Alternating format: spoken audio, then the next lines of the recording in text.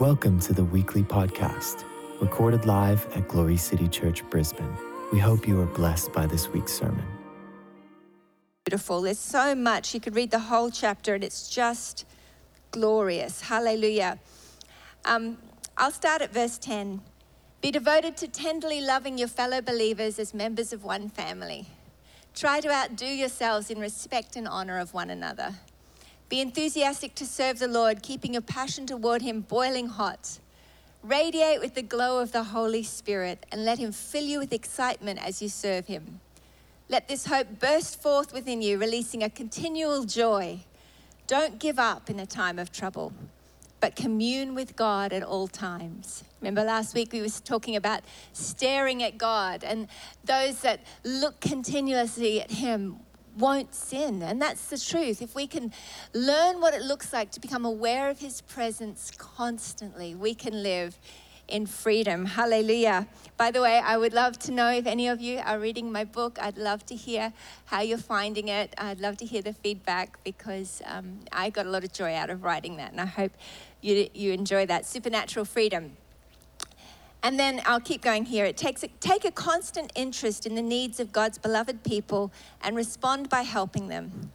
And eagerly welcome people as guests into your home. Well, I'm looking forward to doing that again soon. Hallelujah. Speak blessing, not cursing, over those who reject and persecute you. Celebrate with those who celebrate. Weep with those who grieve. And we weep today with Jeremiah Craig. His father passed away yesterday. And so Jeremiah, if you're watching, we love you. Our prayers are with you. Kevin was a friend. I went to Bible college with him. And so it was a terrible, terrible, sad thing. And we love you. So if you can reach out to Jeremiah and just perhaps say a prayer for him and his family, that would be wonderful. So we weep with those who grieve. And then it says, live happily together in a spirit of harmony and be as mindful of another's worth as you are your own. Don't live with a lofty mindset thinking you are too important to serve others, but be willing to do menial tasks and identify with those who are humble-minded. Don't be smug or even think for a moment that you know it all. Never hold a grudge or try to get even, but plan your life around the noblest way to benefit others. Do your best to live as everybody's friend. Oh, it's so wonderful. Praise the Lord. If you've had some really beautiful scriptures that have been blessing you, please just make a comment and let us know what they are so that others can pick it up and read it. So it's so nice when we can encourage each other in the word of the Lord, in the Bible. We're also doing our Bible revival memory verses, and you'll have a new one on Sunday. But I encourage you to join with us on that. It's so wonderful to get the word of God dwelling richly in us. Hallelujah. And we love to hear your testimonies. On Sunday, we'll be praying through the prayer requests that people have sent in, and we love to hear also the testimonies. We've been getting testimonies of people who've been healed watching online, which is so lovely, and people who've also been giving their hearts to Jesus. And so we celebrate, praise the Lord, more Jesus. You know, with all this going on, people say, what's going on? Why is this happening? And I was reading Luke this week, Luke 13, and people were saying, why did the Galileans that Pilate killed, why did that happen to them? And what about and Jesus says, and what about the people who the Tower of Siloam fell on them? Do you think that they were worse sinners than everybody else? And basically he just said, he was bringing back the reality that it's not about if something bad happens, there must be a sin that's happened. We live in a fallen world and bad things do happen. And the Bible tells us to be patient in tribulation. But he brings it back to what is really important. And he says it's about eternal life. He says everyone's sinned. All of us deserve punishment because the Bible says the wages of sin is death. And we can't pay for our own sin, even if it's just whether you've had lots of sins or one sin, if you've ever told a lie, if you've ever sinned in any way, the wages of sin is death. But the good news is that Jesus Christ came to give us life, forgiveness that takes away our sin. Hallelujah. And so I don't want to get caught up in in people saying, why is this happening? What's going on? Because Jesus never really took the time to get into the why. Why was this man born blind? Who sinned? And it's like, it's not about that. It's about the fact he's going to get healed right now. This is what I want to do. And I believe it's really important that we're very careful not to judge each other, not to make assumptions, and not even to be so proud that we think we can know and judge God's heart or anybody else's, but instead recognize God is God. He can do whatever he likes. He is good, and that in the middle of it, he can make everything work for good. So the question is, who is he, and what should my response be to the situation? Who is God? God is the Redeemer. He's the healer. He's the one who came to give life more abundant. He is the Savior. He is holy. He is glorious. And what should my response to this situation be? Well, the Bible tells me. He says, be patient in tribulation. He says, be kind to one another. Rejoice always. And again, I say rejoice. And so instead of getting all caught up in conspiracy theories or wondering and trying to work it all out, why not instead ask him, who are you? Search him out, research it. Instead of spending all your time watching about the latest COVID-19 updates, why not instead research who is God and what does the Bible talk to me about what my response should be? All right, God, I want to come before you in humility. I want to come before you and say, Lord, every day I want to live a repentant life that says, Lord, have your way and help me, God, teach me what is fruitful. Help me to live a fruitful and holy life, and help me to rejoice. Help me to follow your ways and teach me your ways. Show me your paths. Guide me in the way everlasting. I love you all so much. I have a word for you tonight that I really want to share with you, and I pray this will encourage you. Then after this, Sarah's going to come and we're going to pray for some of you. God bless you. Hallelujah. Let's pray. Daddy God, we give you worship. Father, there's no one like you. Lord, thank you that you are constantly patient, constantly kind.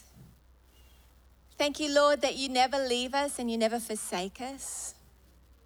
I thank you, Lord, for the way that you surprise me, Lord, with your goodness, with your kindness, with your consistency, with your unfailing love.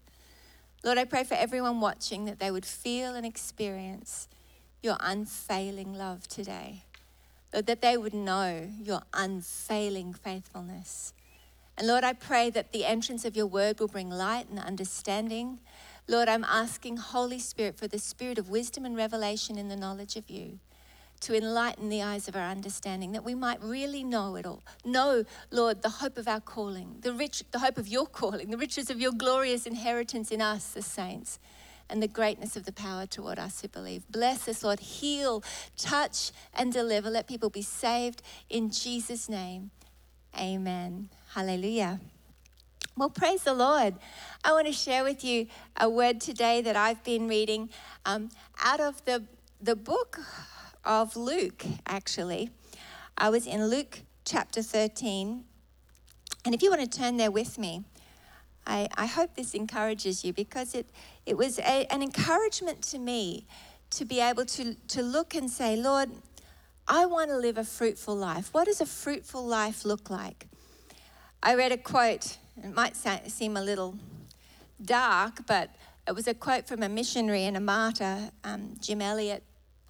And he said, when the time comes to die, make sure all you have to do is die. And I thought that's very good, that we would live purposely, that we would live deliberately, recognizing that it's the goodness and kindness of God every day that we have is a gift. And I want to use that every day to give him glory, that my life would give him glory. I want to live a fruitful life. I want to live a life that is pleasing to him. And I don't have to strive to do that. He wants to lead me if I will learn what it looks like to trust him, to seek him, to obey him in Jesus' name. Hallelujah. All right. Luke chapter 13. If you've got your Bibles, hallelujah, you can grab them and have a look. It's beautiful. I'm reading today from the New American Standard Version. Hallelujah. And I'm going to start here at verse 6. And he began telling this parable. A man had a fig tree which had been planted in his vineyard, and he came looking for fruit on it and didn't find any. And he said to the vineyard keeper, "Behold, for 3 years I've come looking for fruit on this fig tree without finding any. Cut it down. Why does it even use up the ground?" And he answered and said to him, "Let it alone, sir, for this year too, until I dig around it and put in fertilizer. And if it bears fruit next year, fine. But if not, cut it down." It's an interesting verse, an interesting parable. And it's not meant to be a condemning parable, but it is a sobering parable that says it's so important that we understand to live a life, a Christian life, is more than just having a theory of I have a ticket to heaven because I've asked Jesus to be my Savior. It's actually a life where we are practicing what we have received. We are living every day in the salvation God has given us. Emily at the moment is making sourdough bread. I don't know if you've ever tried to make it. It's so amazing. I'm very proud of her. It's very beautiful. But can you imagine if you ordered all the ingredients, you got the starter and you had all the stuff ready to go, and you said, "I'm a bread maker," but then you never actually made bread. Are you a bread maker? And I believe that's what that scripture is talking about. It says we need to produce fruit in keeping with repentance. But instead of going, "Oh, am I not producing fruit?" we need to look to him and recognize that we're not called to produce fruit of ourselves, but in him. He who abides in him will produce much fruit, the Bible says. For example, you can look at Mark chapter, where are we? We're back in, if you look in Mark, you can see the story where in Mark 11, verse 20, where earlier in the chapter, Jesus had cursed a fig tree that he came across that didn't have any fruit on it. And it wasn't even in season, but he cursed this fig tree. And then like a day later, they were walking past and the disciples remarked, "That's so amazing." It says here in verse 20, that he had cursed the fig tree and it had withered up from the roots. So it had withered from the roots up. And, I think that's a real key for us, that in order to produce fruit, we have to have a healthy root system. What are we rooted and grounded in? Ephesians 3 says that we're to be rooted and grounded in the love of God. There's another parable, and it's the wise man who built his house upon the rock. You might remember it from Sunday school. The wise man built his house upon the rock. The wise man built his house upon the rock. The wise man built his house upon the rock, and the rains came tumbling down. The rains came down, and the floods came up, and the storms beat against the house, but the house on the rock stood firm. It had good, solid roots. But to have good roots requires tending. In order to produce fruit, requires tending. It requires attention. And in the same way, we need to be careful to guard and protect our roots. We can't just say, "I'm rooted and grounded on the rock" in theory because I said a prayer once. But instead, we have to actively remember to let our roots go down. 9 fruits of the Spirit. And I thought about that this week. I thought, love, joy, peace. Well, I feel like I do mostly produce the fruit of love and joy. Well, yeah, pretty much. Peace? I don't always walk in peace. I'm often stressed or anxious. Oh, God, I want to produce more of that fruit, God. So I thank you that I'm going to remember I need to anchor myself more deeply in the Prince of Peace so that I can manifest more peace in my life.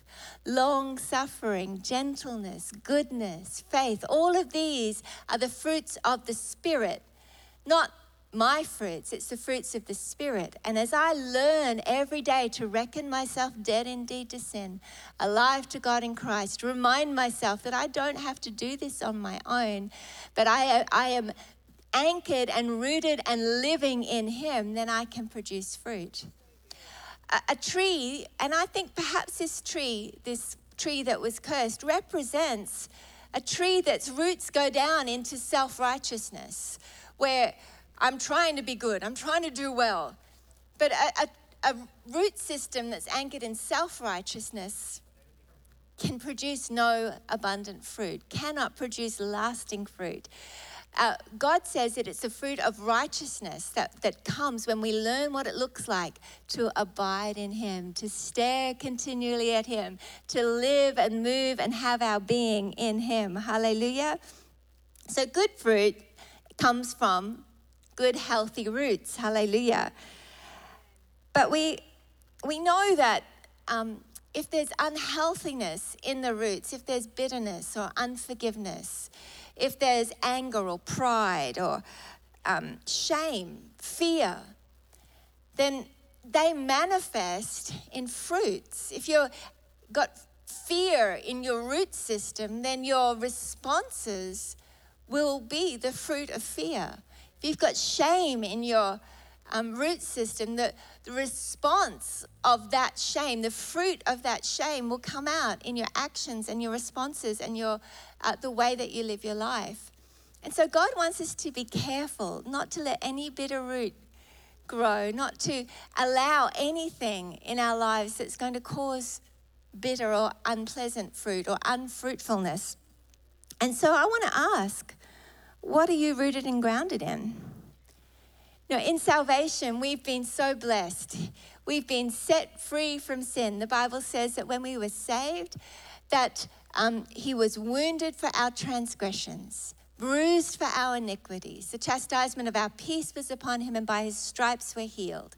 So we have salvation from sin. We are forgiven. Thank you, Jesus. Our iniquity, our crookedness, which is all the results of sin, everything about us that was crooked and fearful and shameful, and every feeling we've had about ourselves. I feel like I'm a hypocrite. I feel shame. I feel fear. I feel hopelessness. All of those things Jesus died to set us free from, so that we don't have to wear the fruit of sin, that we get a whole new life. He is the vine, we are the branches, and he is our root. He is the one that we can anchor ourselves in. Hallelujah. And then peace and healing. And this is all the benefits of the magnificent gift of salvation that we have. So we know what sin is. Sin is all the bad things: lies, jealousy, anger, immorality, ugly things, stealing, slander. Sin is awful, and God hates sin. But when we sin, praise God, we have an advocate. We have one that we can come to and say, Lord, that was wrong. I'm so sorry. Have mercy on me. Forgive me. And he abundantly pardons, praise the Lord. And he doesn't count our sins against us. In fact, he takes them and he doesn't even remember them. He says, I will remember your sin no more. As you repent, turn from your sin and say, I'm sorry, have mercy, forgive me, Lord. He forgives you and he doesn't even remember it ever again. He'll never bring it up again. But then when it comes to iniquity, sometimes we struggle to have faith that he's actually taken away the result of sin as well. Sometimes we struggle with, well, I feel like a hypocrite. Oh God, I know I did that, and I know I've repented, and I know I've asked for mercy, and I've received forgiveness, but I still don't feel like I deserve to be able to, ask you anything. I don't deserve anything. I feel like a hypocrite. Well, the Bible says the effective and fervent prayer of a righteous man avails much. That the righteous are as bold as lions. So the enemy loves for you to hold on to shame. He loves for you to hold on to the sense that you're a hypocrite. Because if you believe that, then you won't pray effective and powerful prayers. You'll be ashamed, like Adam and Eve were in the garden. They hid themselves from God. You won't feel confident to approach him in prayer, and you'll find other things to do, even though you know you should, and then you'll get more condemned because you feel like you should be praying, but you're not really spending much time in prayer. But actually, the root of it all is a deep sense of shame. And God wants to set you free from that shame, Because the fruit of not having shame in your life is a bold, free, happy prayer life where you boldly come before the throne of grace. Hallelujah. And he wants to set us free from that ugly slime of the lie of the enemy that wants to say hypocrite. But you go, I am a hypocrite. I shouldn't have done that. Hey, well, you shouldn't have done that. Repent, ask for forgiveness. But the moment you do and by faith believe he forgives you, then the Bible says that even if your heart condemns you, he is greater than your heart. In other words, he is better than you feel like you deserve, and you need to have faith to believe that he has taken away your iniquity. He's taken away the identity that came through that sin. And he is so kind, our wonderful Jesus. Hallelujah. He doesn't remember your sin anymore, so you shouldn't either. And so we've got to be careful not to buy into the enemy's lie that would try to undermine your confidence. But the Bible tells us, don't throw away your confidence, because your confidence is something that comes from the fact that you have one who loves you so much that he has dealt with your sin. As you give it to him, as you repent and receive mercy, he calls you blameless, pure, righteous, holy. And even if you don't feel like it, if you'll believe it by faith, then you can start to approach him boldly and confidently in prayer. Hallelujah. And you can pray knowing that he's listening. You can ask him questions with an expectation that he'll speak to you. And you can enter into this beautiful fellowship where you have a friendship with God. People might get upset and say, well, he's a holy God. Don't talk about being friends with God. But you know, he is holy, he is glorious, he's amazing. He's so far above every other name. And we aren't worthy, but he has come and he has given us mercy and he has made us holy. And his whole delight and pleasure is for you to believe that he has given you clean garments, a new heart. He has taken away your sin, given you his righteousness, and he longs to have fellowship with you. He created mankind so that he could have fellowship with him. He created men and women in his image deliberately, so that he would have a counterpart to have fellowship with. He loves your friendship. And I always get amazed at the kindness of God, at the wisdom of God. Who would like a friend that is so wise that he is always right? And in fact, he knows about things you have no idea about. I constantly find this. God will say, don't do that. And then I'll find out later, oh, I shouldn't have done that because of this. And then I'll think, God, I'm sorry, why didn't I listen to you? And he'll smile and I'll know it was only for my good that he was saying, don't do that. He is such a good, kind friend. And so I go on the journey of saying, Lord, I'm sorry I didn't trust you with that, but thank you, Lord. I know I trust you even more now, knowing I can hold your hand, and help me to listen more. Help me to be obedient quickly. Help me to trust you. And he doesn't get frustrated. He's just so patient, and he wants to help you consistently all the time. But that help will only come as you deal with the root of shame that the enemy would like to sow into your root system. Hallelujah. He wants to set us free from all the bad roots so that we can bring up beautiful fruit and live in a fruitful, abundant life. Fear is another one. Fear is something that can just sit there in the root system and eat away at you. But you can tell the fruit of fear. It's self-defense and selfishness, and you can look at your actions and your responses, and very often it's rooted in fear. And fear is the opposite of love, because the Bible tells us that perfect love casts out fear. So he doesn't slam you and say, you terrible people, why are you so afraid? He says, come to me. He says, fear not.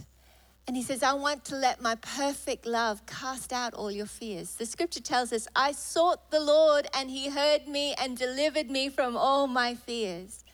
I've learned to pray very honest prayers with God. When I get honest with him and I say, Lord, I'm nervous about this, I'm scared about this. Lord, I bring you my fear. I open my heart with an expectation and a faith that I know he wants to fill that place with his perfect love.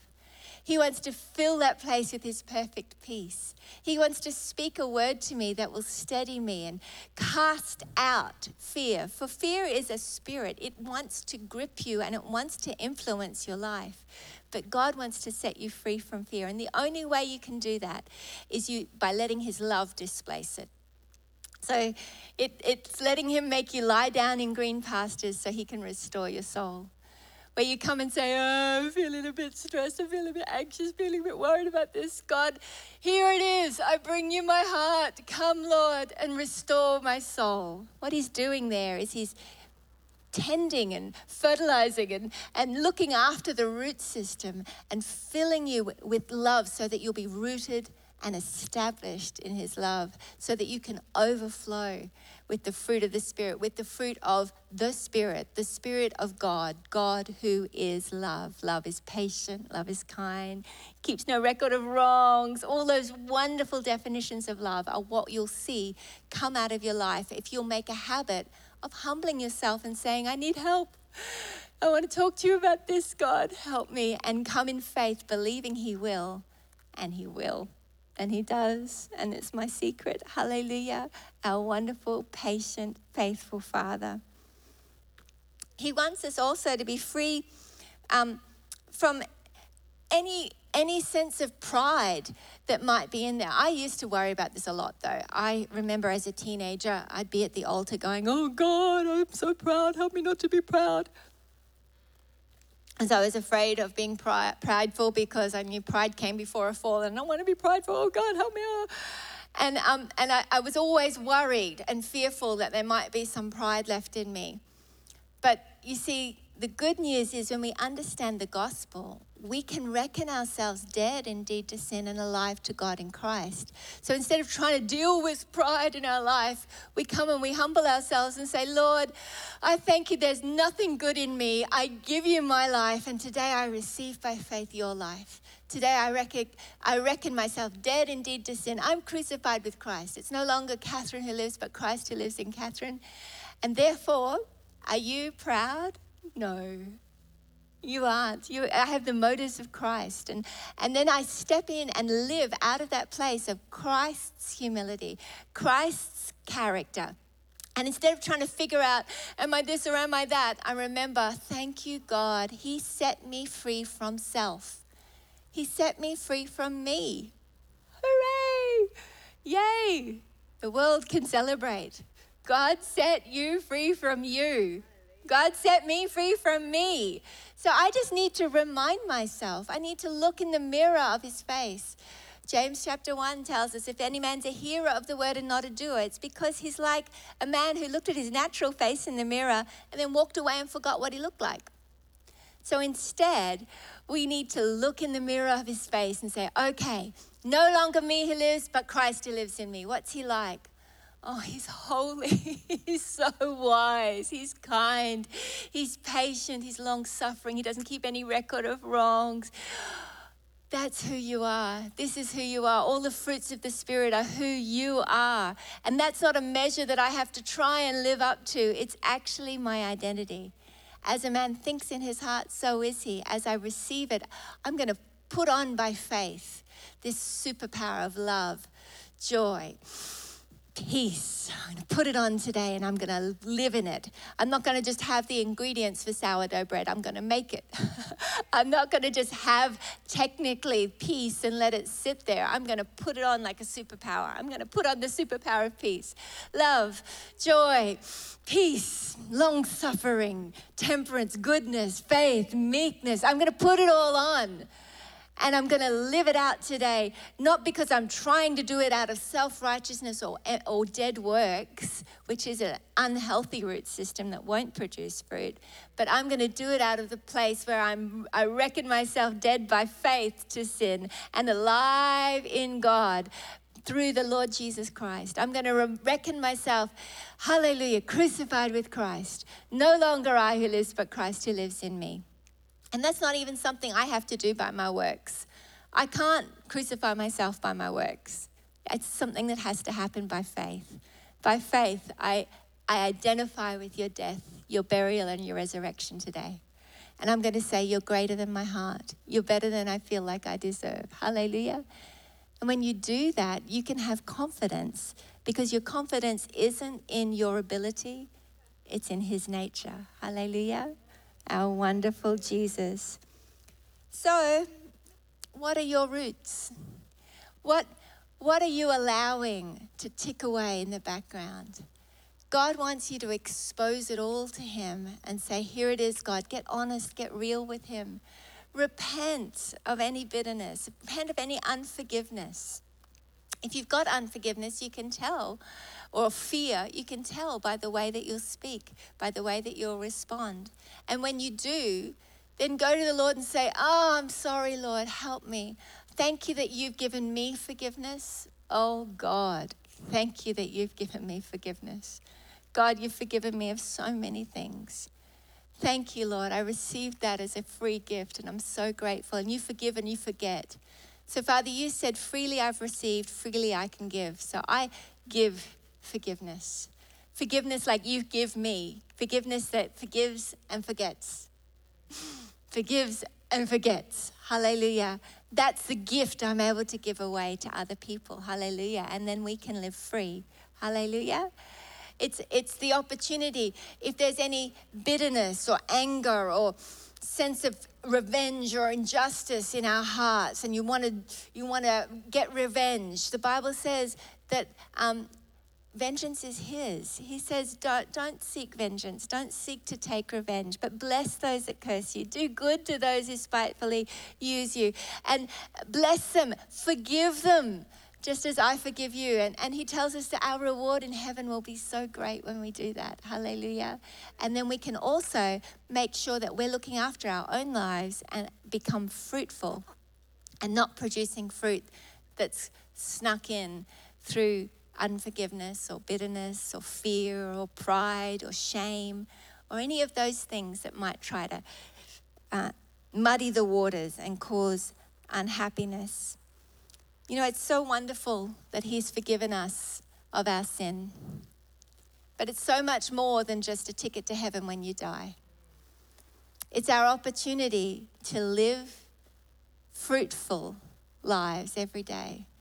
Now, our lives are like a breath. Tomorrow isn't guaranteed, but today is a gift. Hallelujah.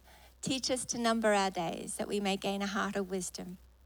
My prayer for you is that you would recognize the day, the life that God's given you, and that tomorrow as you wake up, or today as you listen to this, as you hear this message, you'd say to the Lord, God, today I want to surrender my life to you, Jesus. I believe Jesus is the Son of God and that he died and rose again. And Lord, I need mercy. You said all have sinned and fallen short of the glory of God, and that the wages of sin is death. So God, I need forgiveness, and I believe Jesus paid the price for my sin on the cross when he died. And Lord, I thank you. I receive by faith in humility the gift of forgiveness, the forgiveness that takes away my sin and doesn't remember it anymore. And now today I'm going to put on the garments of salvation. I'm going to put on love, joy, peace, long-suffering, gentleness, goodness, faith, meekness, temperance. Thank you, Father, that there's no limit to any of those things, Lord, in my life, because I thank you. By grace through faith, I've received salvation. If you've never prayed that prayer, I'd love to pray that prayer with you today. Would you pray this after me? Father God, I believe that Jesus died and rose again, that Jesus is the Son of God. I believe that he paid the price for all of my sin. Have mercy on me, Lord. I need forgiveness. Forgive me for all of my sin. I give it to you, and I receive your grace, your mercy, your righteousness. Come into my life. Give me eternal life. Fill me with your spirit. And Lord, now help me to produce fruit in keeping with repentance. Help me to live holding your hand. I acknowledge I can't do it in my own strength. I need your help, and I want my life to be fruitful. So help me to live a life that is pleasing to you, that is worthy of your death, burial, and resurrection. Help me, Jesus. In the precious and the holy name of Jesus, amen. Well, if you prayed that, we'd love to hear from you. And I want to encourage you. Every day, we have the opportunity to put on the superpowers of the nature and character of Christ. We don't have to feel like hypocrites, but by faith, we can be the righteous who walk intentionally, believing that he has made us clean. The just shall live by faith. Today, I pray that you will walk in the superpowers of the Holy Spirit, producing the abundant fruit that he wants the whole world to see through you and me. Amen. Hallelujah.